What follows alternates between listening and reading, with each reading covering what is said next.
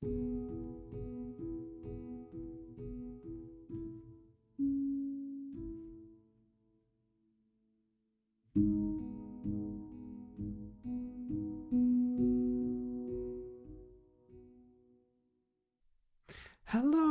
and welcome to Dissecting Philosophy with Dr. McDonald. In this episode, I'll be reading and discussing the sections of the famous philosophers and of the Night Song in Nietzsche's Thus Spoke Zarathustra. I'll also have a discussion of a section in Homer's Odyssey dealing with Odysseus and Circe. And I also have a discussion of the film Notting Hill. So let's get started. Of the famous philosophers. You have served the people and the people's superstitions, all you famous philosophers. You have not served truth, and it's precisely for that reason that they paid you reverence. And for that reason too they endured your disbelief, because it was a joke and a bypath for the people. Thus the Lord indulges his slaves and enjoys their insolence. But he who is hated by the people as a wolf is by the dogs. He is the free spirit, the enemy of fetters, the non-worshipper, the dweller in forests. To hunt him from his hiding place, the people always called that having a sense of right.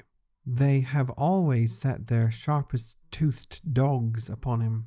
For where the people are, truth is. Woe to him who seeks. That is how it has been from the beginning.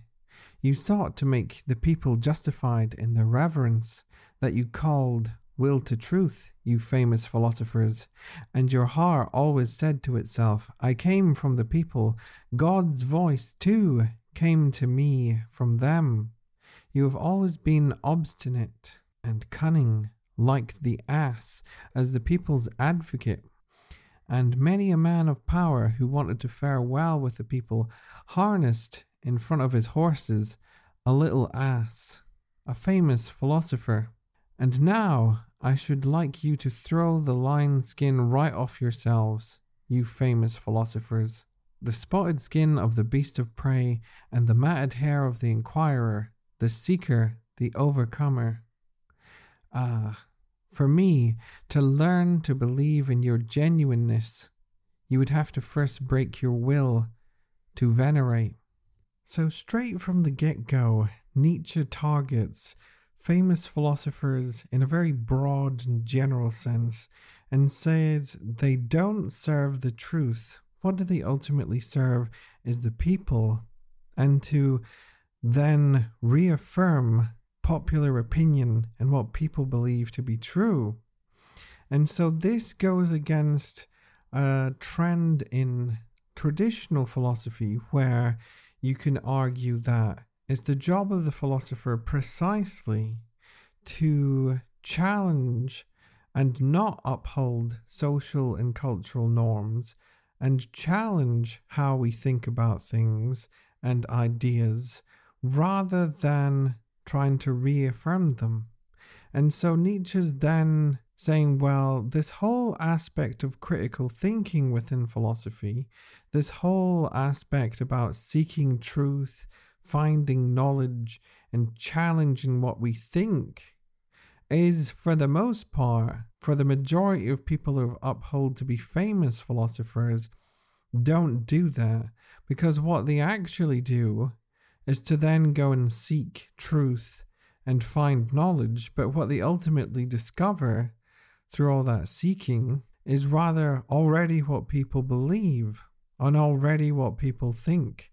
And so it's quite interesting here then Nietzsche gives us this whole image not of a philosopher to then reaffirm people's opinions and beliefs, but rather philosophers are these people who are in forests, as he says, almost like a hermit in a way, who've removed themselves from society, and their own opinions can be completely against popular belief, to such an extent, of course, that people will want to go into the forest and hunt them down and make them stop whatever their opinion is in the first place, or whatever their idea is in the first place.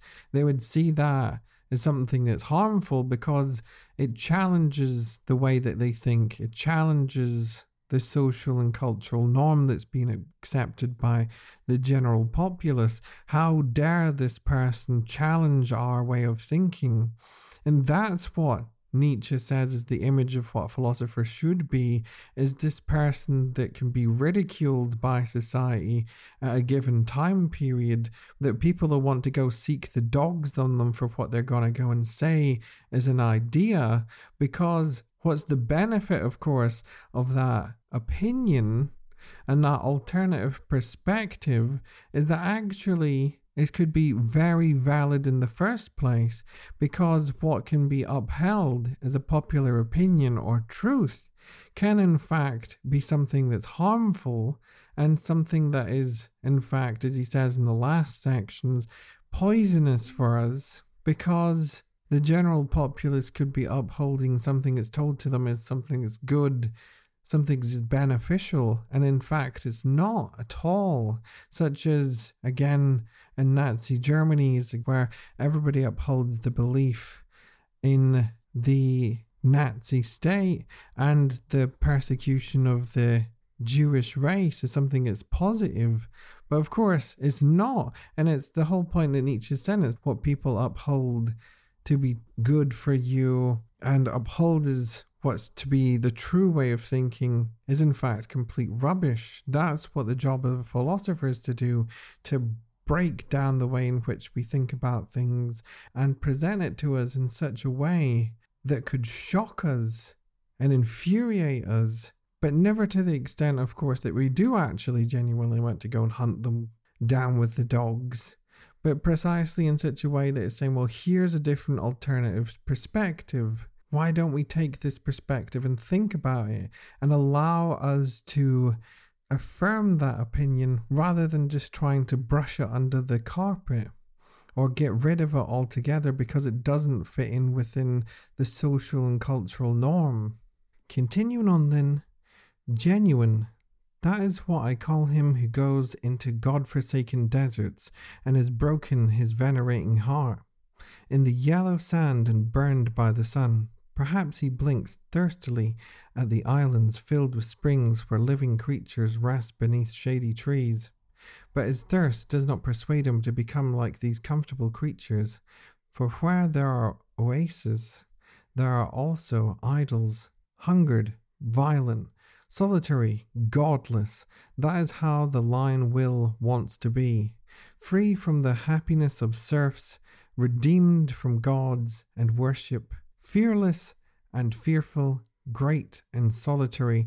That is how the will of the genuine man is. The genuine men, the free spirits, have always dwelt in the desert, as lords of the desert. But in the towns dwell the well-fed famous philosophers, the drought animals, for they always, as asses, pull the people's cart. Not that I am wroth with them for that. However, they are still servants and beasts in harness, even when they glitter with golden gear. And they have often been good and praiseworthy servants, for thus speaks virtue. If you must be a servant, then seek him whom you can serve best. The spirit and the virtue of your Lord should thrive because you are his servant. Thus you yourself will thrive with your Lord's spirit and virtue. And in truth, you famous philosophers, you servants of the people, you yourselves have thrived with the spirit and virtue of the people, and the people have thrived through you. It is to your honor I say this. But you are still of the people even in your virtue, of the people with their purblind eyes, of the people who do not want to know what spirit is. So then Nietzsche goes a little bit more into exactly what makes up a philosopher there, and builds upon what does it mean to break your will to venerate. And so, of course, veneration means to no longer uphold things and revere things. Because what happens when you do, if you already uphold something as an opinion, an idea, of value, everything that you're going to do is just going to then reaffirm the exact same opinion, idea, and value, and not challenge your own self and challenge all those things. And that's what we want, of course. And for us not just to simply just reaffirm that, but to reevaluate it and reevaluate our own ideas. And how do we move towards this sense of reevaluating is, as he says, a break away from what people accept as a social and cultural norm, not being comforted in what we think. And so we have to move out into the desert in a way, into a sort of barren landscape where we are no longer comforted or try to reaffirm anything we already uphold, but in that barren landscape where we're going to strive to go and reach different ways of thinking about it.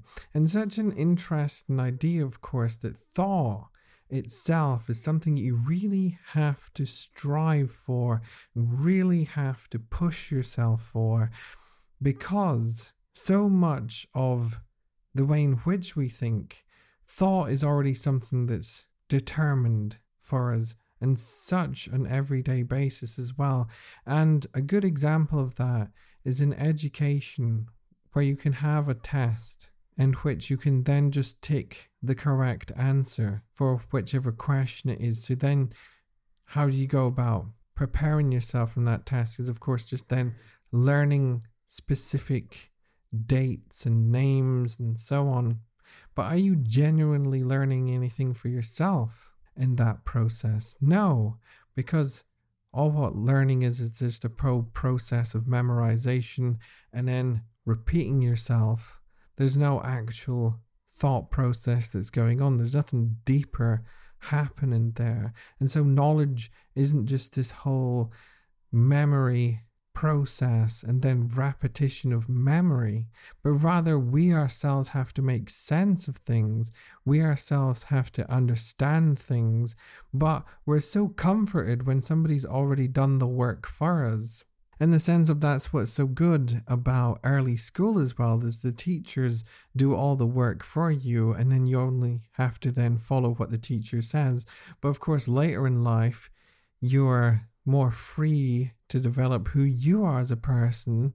But then that's what Nietzsche's saying as well. Well, even later on in life, there's so much that's determined within culture and society that says how you should think, which way you should think, that everything is just led into acceptance of this is how it should be, when we ourselves should be challenging the way in which we're brought up and those norms that's given to us to be accepted as well. Is this something that should be accepted by me? Why is this the case?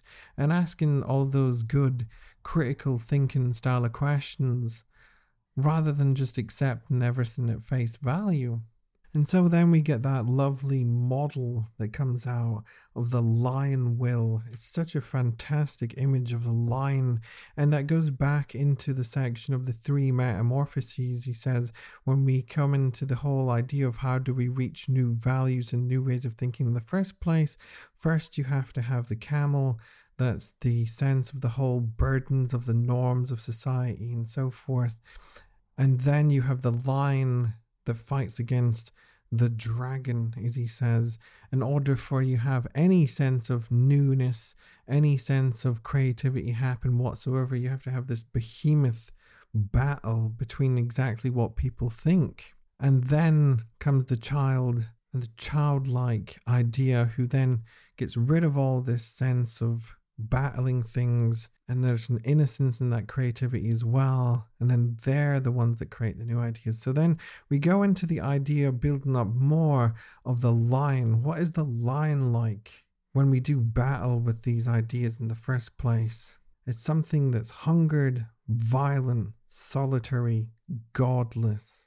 So what could we break those down into meaning a little bit more? So you could say hungered is really your reason to seek and discover for yourself. and that non-acceptance of what's already given to you. So just that whole sense of wanting to strive to learn, is that you're hungry to learn. And in violence, you could say, well, critically, what is there possibly something positive in violence? And it doesn't mean here in the sense of physical violence, but rather the whole sense of the violence in trying to change ideas in the first place, and then the violence that could also be incurred through presenting that alternative perspective. So it's like two things that's going on. The violence of trying to change and the reaction against that change is equally violent, just in the way in which you'd have the dogs hounded upon those who seek to change things. And then solitary, the whole idea that Nietzsche has as well, in order to be creative, in order for anything new to happen, we have to pull ourselves away from society, away from anything that makes us comforted, because all what will happen is we just go back into then reaffirm everything within society, those social and cultural norms. You need to get out of there. What is so beneficial of going out, of course, from society is then you're able to rise above it. Then you're more clearly able to reflect upon the structural problems within society and the deeper problems that happens, rather than being caught up in all the little goings on that happens. And then finally we have the idea of being godless. And really you could say, well, here you can be quite critical, because religion would provide us with a nice ethical basis for our actions and so on. But Nietzsche's saying, well, in order for us to arrive at the idea of God, we have to do that for ourselves, and not just a complete acceptance at face value of what an organized religion would tell us in the first place. In order for us to reach God, we'd have to be without God in the first place, because we have to be able to arrive at the idea of God for ourselves and make sense of God for ourselves as an idea. And then it also gets into the whole argument as well of not immediately just then accepting what people tell you as well from childhood is true, and then you're able to determine for yourself whether God exists or not, and not just simply going straight into the argument of God exists because, and then that argument for God's existence is simply just a reaffirmation of the social and cultural norms and familial upbringing and so forth. We don't want that for Nietzsche. So continuing on then, spirit is the life that itself strikes into life. Through its own torment, it increases its own knowledge. Did you know that before?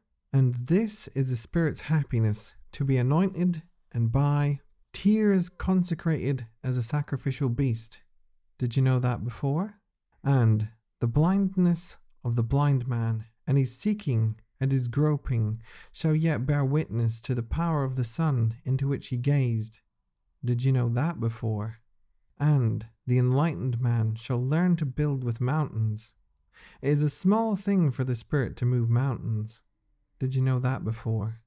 You know only of the sparks of the spirit, but you do not see the anvil which the spirit is, nor the ferocity of its hammer.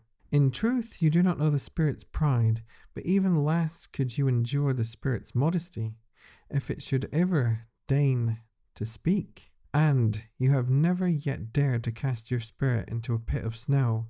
You are not hot enough for that.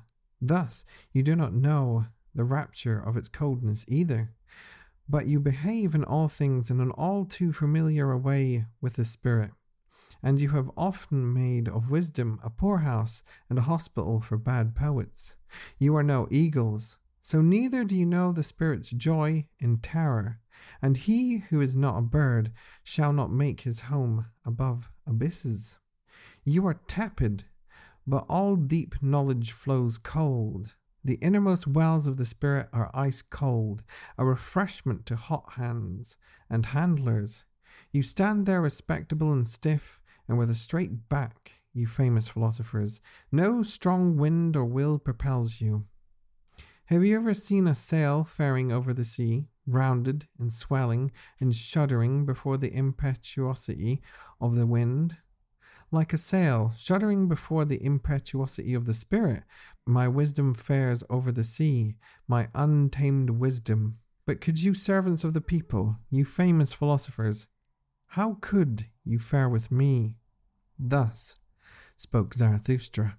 So rounding off the section then, Nietzsche goes into the various different ways in which these famous philosophers don't know what spirit is, and then proceeds us to tell us exactly what he says it is.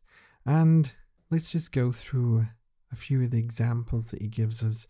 So first he says, spirit is the life that itself strikes into life. Through its own torment, it increases its own knowledge. So it's that whole idea there that knowledge is not easy to arrive at. And again, not just the whole idea of just simply repeating what we've already known or reaffirming those social and cultural norms, but rather just the whole idea of increasing knowledge itself is an incredible amount of torment and suffering and striving somebody can have precisely to change the way we think about something. And it's not just a simple, easy task, but always what we see, of course, is the end product of all that striving and all that suffering. And what Nietzsche makes us aware of is precisely all that pain and suffering and striving that people had to go through in the first place in order for that change in the way we think to take place. And then we move into the whole idea of spirit's happiness is to be like a sacrificial beast. In the same sense of you have here the whole idea of knowledge as being like a sacrificial beast in such a way that you have to let it go and not hold on to it as a sacred object, but itself, if you let it go as an idea or as an opinion and so forth, then you can ultimately open it up and allow for great things to happen after it. But it needs that whole process of being that sacrificial beast there in the first place in order for all that newness and difference to emerge. And then we have that fantastic image of building with mountains. Again, it's that whole idea of once we let go of an idea, then we can see how fragile it is, and then you can precisely play with very grand big things that were meant to be upheld as immovable and untouchable like a mountain. But it's almost like say, well, ideas and opinions are not mountains. In fact, we can precisely move them around. We can precisely play with them. They're much more fragile than what we take them for, which then goes into Nietzsche's whole idea of the hammer and the anvil, precisely being able to break apart knowledge as not something as pure or absolute or as eternal, as unchanging. Nietzsche's going to be like, no, watch this, smash, in the sense of taking a big hammer and just smashing an idea to look at all the different pieces of it.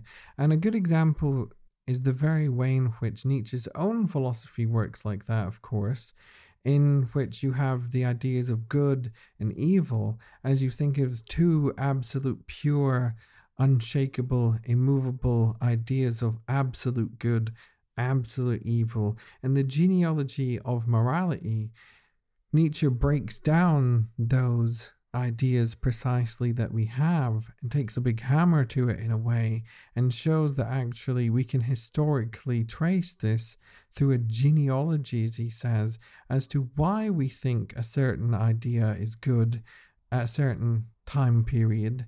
And then, of course, another idea that contradicts that is good at another period in time. What exactly is happening there? Why do we think the way we do in a given time period? What are the forces at work that makes us think that way? And by looking at things at a much deeper level, we then are able to rise ourselves above all the goings on like a bird, he says, and we're not caught any longer an abyss. And the abyss here, of course, is the sense of all the surface level problems that's going on. Rather, we're raising ourselves above it. Or, as he says, we're removing ourselves from the town, going into the desert. So then we're more able to clearly reflect upon those problems that's within the town. And then rounding off the section, we have a fantastic image of Zarathustra being like a strong wind coming back that's going to be like blowing through again, and that his wisdom is something that's untamed, can't be harnessed in any given way. And of course the challenge, how could you fare with me, because my wisdom's untamed, and yet all you famous philosophers are harnessed down and want it nice and comfortable. But I'm wanting choppy waters, basically. I don't like everything to be nice. So, of course, in this section, you can get very curious to say, well, is Nietzsche specifically targeting any famous philosopher in particular? He doesn't mention anyone by name, but rather, I think it's more rather to do with the way in which philosophers can fall into the trap of not seeking the more critical thinking routes about things and going and analyzing things on a deeper level, but rather go to then reaffirm everything that's a social and cultural norm within society of what an idea that's good or an idea that's bad or an idea of God and so forth. But does everybody fit into this generalization? Of course not. And a good example of somebody who doesn't fit into that is, of course, Socrates, because Socrates himself, and even characterized by Nietzsche as well in The Twilight of the Idols, Chapter 1, The Problem of Socrates, is that Socrates is like a bit of a weird anomaly in the sense of, even though he's not technically living in the woods, as he says, away from society, he does go against Athenian values and Athenian ideas by what exactly he argues for. And of course, one example of that is the argument against democracy that we have in Plato's Republic. And then you can say, well, why is this the case? Why does Socrates make himself an anomaly, basically? And Nietzsche argues that Socrates and his way of thinking almost become outdated because there's a whole new way of thinking about things emerging in a given period. And so what Nietzsche says is what we have in Socrates is sort of a mode of self-preservation that takes place, a sort of making sure that your ideas can still be heard and people will take you seriously. So it's quite interesting as well when you think that Socrates is a good model there, in which you have someone who goes against the grain and a philosopher that sort of fits into Nietzsche's own idea about someone who goes out with the given norms within society and culture in a given time period. So a good example for this section I thought of was the Odyssey by Homer, and specifically the section in Book 10 where Odysseus is on the island with Circe. So let's read a very brief description of what happens, and this is from Spark Notes. Odysseus and his men travel to Aea, home of the beautiful witch goddess Circe. Circe drugs a band of Odysseus's men and turns them into pigs. When Odysseus goes to rescue them, Hermes approaches him in the form of a young man. He tells Odysseus to eat a herb called Molly to protect himself from Circe's drug, and then lunge at her when she tries to strike him with her sword. Odysseus follows Hermes' instructions, overpowering Circe and forcing her to change his men back to their human forms.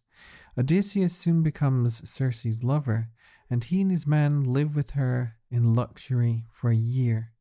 When his men finally persuade him to continue the voyage homeward, Odysseus asks Circe for the way back to Ithaca, which is Odysseus' homeland, and she replies he must sail to Hades, the realm of the dead, to speak to the spirit of Tiresias, a blind prophet who will tell him how to get home. So, of course, it's an example that's been played out in many different forms as well, in which I'm pretty sure there's a Simpsons tribute to specifically this scene from the Odyssey as well, and Odysseus is played by Homer Simpson. But what's so good about that specific example is that section where Odysseus and his men are in a comforted, luxurious stay, in which he also has Circe as his lover as well. So everything is perfectly taken care of for him. He has absolutely not a care in the world whatsoever. And you can say that state of being in complete comfort is the way in which Nietzsche also paints an image of people when they're completely content and accept things at face value. And why would you need to go and challenge any values or ideas or opinions and so forth? Look at you. You've got all that luxurious food in you. You can go and have sex whenever you want. Why would you need to change that as a way of doing things? And so then comes the question, of course, when do we exactly desire for things to be different? What exactly shifts us out of our comfort zone? And so we have that section where his men basically want to leave the island. So let's just read this little section as well. And this is from theoi.com, where you can find the full text of Homer's Odyssey. So there, day after day, for a full year we abode, feasting on abundant flesh and sweet wine. But when a year was gone and the seasons turned, as the months waned and the long days were brought in their course, then my trusty comrades called me forth and said, Strange man, bethink thee now at last of thy native land, if it is fated for thee to be saved and to reach thy high-footed house and thy native land. So you can see that Odysseus's men precisely want to leave because Odysseus' whole task, of course, in the Odyssey is to make that journey back home to Ithaca, and his men are like, okay, now we should get back on track and go back to Ithaca. And of course, what they're going to meet is more trouble and more problems as they try to make their way back. But that's the whole point, of course, is what motivates them is no longer to be comforted, no longer to have luxurious time with great food, wine, and sex all the time, but it's precisely that motivation for change. They say it's okay, now we need to move on and go back to Ithaca in the first place. And it's the same sense as well in which we have the whole necessity for ideas to change is that desire in order to move us out of that comfortable state in which we just blindly accept things at face value. Then we should become more like Odysseus, who's stirred by his men, no longer to just be comforted, but rather have the desire to seek to change the circumstance that you're in the first place. Moving on to the next section then. The Night Song. It is night. Now do all leaping fountains speak louder, and my soul too is a leaping fountain. It is night, only now do all songs of lovers awaken, and my soul too is the song of a lover. Something unquenched, unquenchable is in me that wants to speak out. A craving for love is in me that itself speaks the language of love. Light am I. Ah, that I were night. But this is my solitude, that I am girded round with light. Ah, that I were dark and obscure, how I would suck at the breaths of light. And I bless you, little sparkling stars and glowing worms above, and be happy in your gifts of light. But I live in my own light. I drink back into myself the flames that break from me. I do not know the joy of the receiver, and I have often dreamed that stealing must be more blessed than receiving. It is my poverty that my hand never rests from giving. It is my envy that I see expectant eyes in illumined nights of desire. O wretchedness of all givers! O eclipse of my sun! O craving for desire! O ravenous hunger and satiety! They take from me, but do I yet touch their souls? A gulf stands between giving and receiving, and the smallest gulf must be bridged at last. A hunger grows from out my beauty. I should like to rob those to whom I give. Thus do I hunger after wickedness, withdrawing my hand when another hand already reaches out to it, hesitating, like the waterfall that hesitates even in its plunge. Thus do I hunger after wickedness. Such revenge does my abundance concoct, such spite wells from my solitude. My joy in giving died in giving. My virtue grew weary of itself through its abundance. So when we start reading this section, it's a quite strange section because suddenly we have all these different metaphors for things and a strange association with things as well. Suddenly Zarathustra saying he is light. Then we have these weird images as well of darkness suckling at the breasts of light. What exactly is going on here?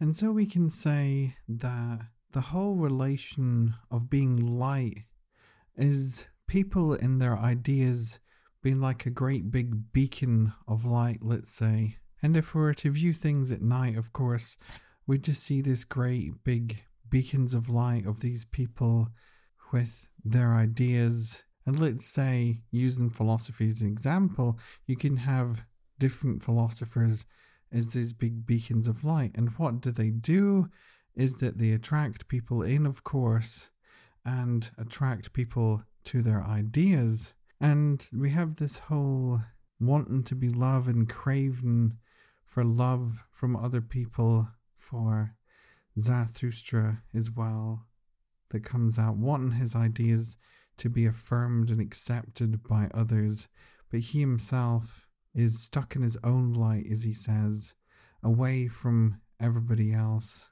As he says, but I live in my own light. I drink back into myself the flames that break from me.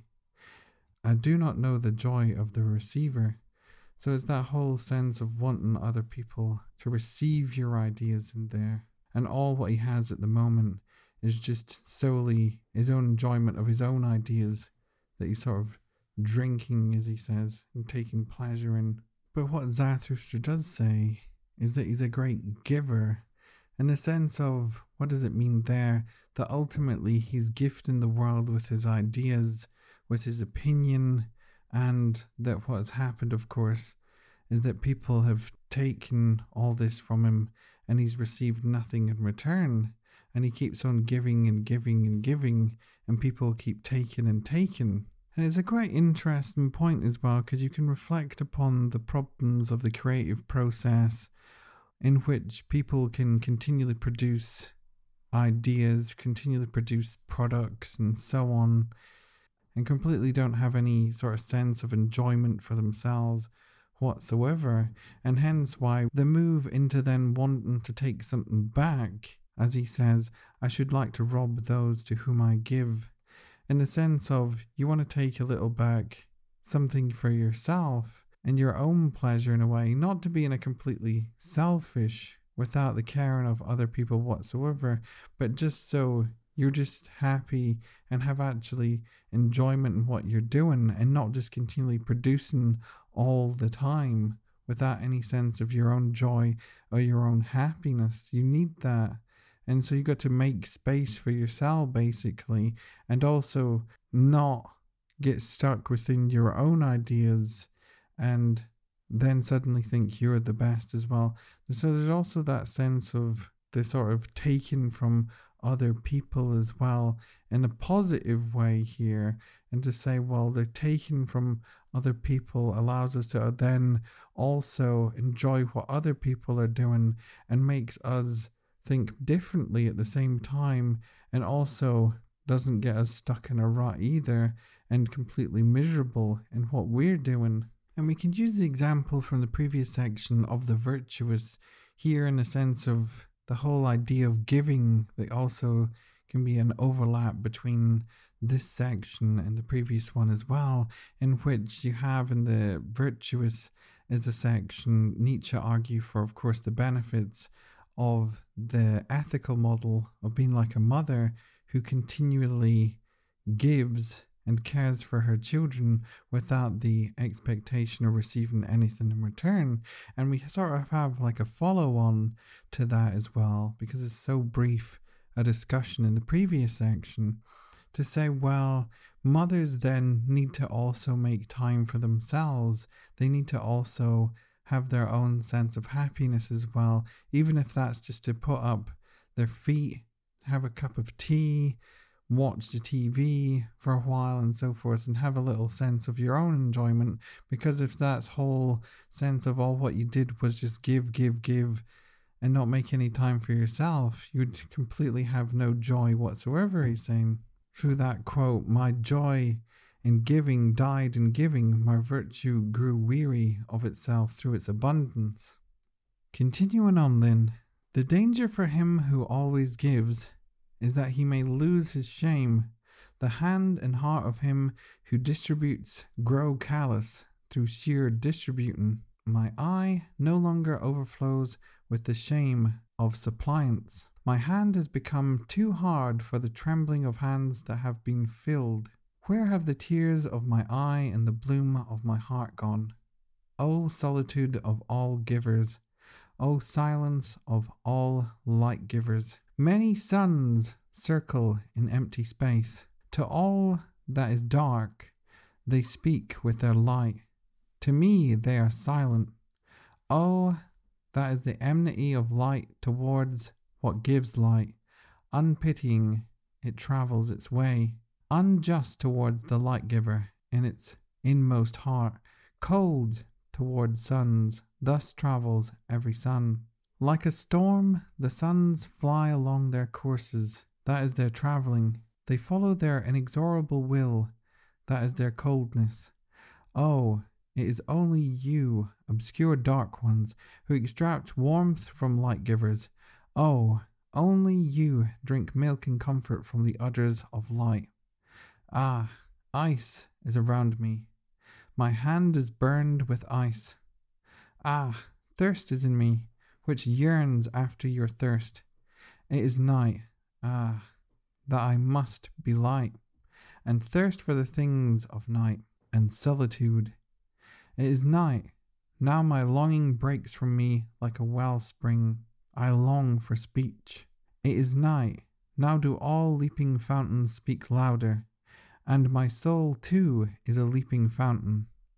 It is night. Only now do all songs of lovers awaken, and my soul too is the song of a lover. Thus sang Zarathustra. So we have then Nietzsche issue a warning as well for people who always give, to then have the danger of always giving, and the callousness, as he says, of the sheer distributing out of the production again, is the lack of shame from all that. And what Nietzsche's pointing out as the problem here is the problems of sheer excess. And shouldn't we reflect upon that as a problem? And so the problem, of course, is then that you want what you're giving to others for your idea and your opinion to have value and to help others, of course, and assist other people. And the problem is through that sheer just producing, is it actually helping? Is it actually assisting? Is there not a better way that can help others than by sheer excess, he's saying here? Is there something more practical you can do rather than just continually give out all the time? Rather, should we not more deeply look at the problems and think about what can be resolved within a given area, rather than just continually trying to just give out all the time? And then we have the entrance of suns and their difference between light givers that comes up. And so this sort of builds upon the previous section of famous philosophers as well, where you can say, well, suns, what do? They completely get rid of all darkness whatsoever, and there's nothing to suckle at is a good example and say, well, what exactly could Nietzsche be getting at here is whenever you have that sense of an absolutely dominant opinion or idea that then tries to blot out absolutely everything else. And let's say all the contrasting opinions are those stars in the night sky, and then suddenly, of course, in appears the sun in the morning that completely erases all that. And so that's all what we're left with is just this big, massive person, whoever it is, with their idea, and it's ultimately blotted out all the different opinions and diversity and different approaches that we can have. And Zarathustra himself says that he's a light giver, not a sun. And so that itself is quite interesting because he doesn't want to ultimately blot out other different opinions or alternative views. He doesn't want to be that absolute dominant idea and approach that others should adhere to verbatim. And there's a nice quote from Douglas Burnham in his book, Nietzsche's Thus Spoke Zarathustra, an Edinburgh Philosophical Guide. And this is the little quote. Zarathustra longs to be the night that receives light instead of the sun from which light always flees. And again, it goes back into Nietzsche's whole idea of friendship as well, in the sense of here we have the whole metaphor of wanting to be night that receives light, in the sense of also allowing for other people's opinions and so forth to affect our own, in contrast to that of the suns, who just would outwardly just dispel all different viewpoints and alternatives altogether in preference to their own view. And hence why we have that whole association there. He says, oh, it is only you obscure dark ones who extract warmth from light givers. Oh, only you drink milk and comfort from the udders of light. Which in itself is quite a strange sentence, but it's again getting at that whole idea of, well, then we can have the whole receiving of knowledge from whoever it is that we go to and have the benefits of what they say, but then we also can go to other people's opinions and then also receive the alternative idea that they also have, and then not be sun-like and just trying to get rid of any benefit of all the different approaches and opinions that we can have altogether. And so a good movie for this section I thought to discuss is Notting Hill from 1999, starring Hugh Grant and Julia Roberts. So here's a little summary of the plot from Google. William Thacker, played by Hugh Grant, is a London bookstore owner whose humdrum existence is thrown into romantic turmoil when famous American actress Anna Scott, played by Julia Roberts, appears in his shop. A chance encounter over spilled orange juice leads to a kiss that blossoms into a full-blown affair.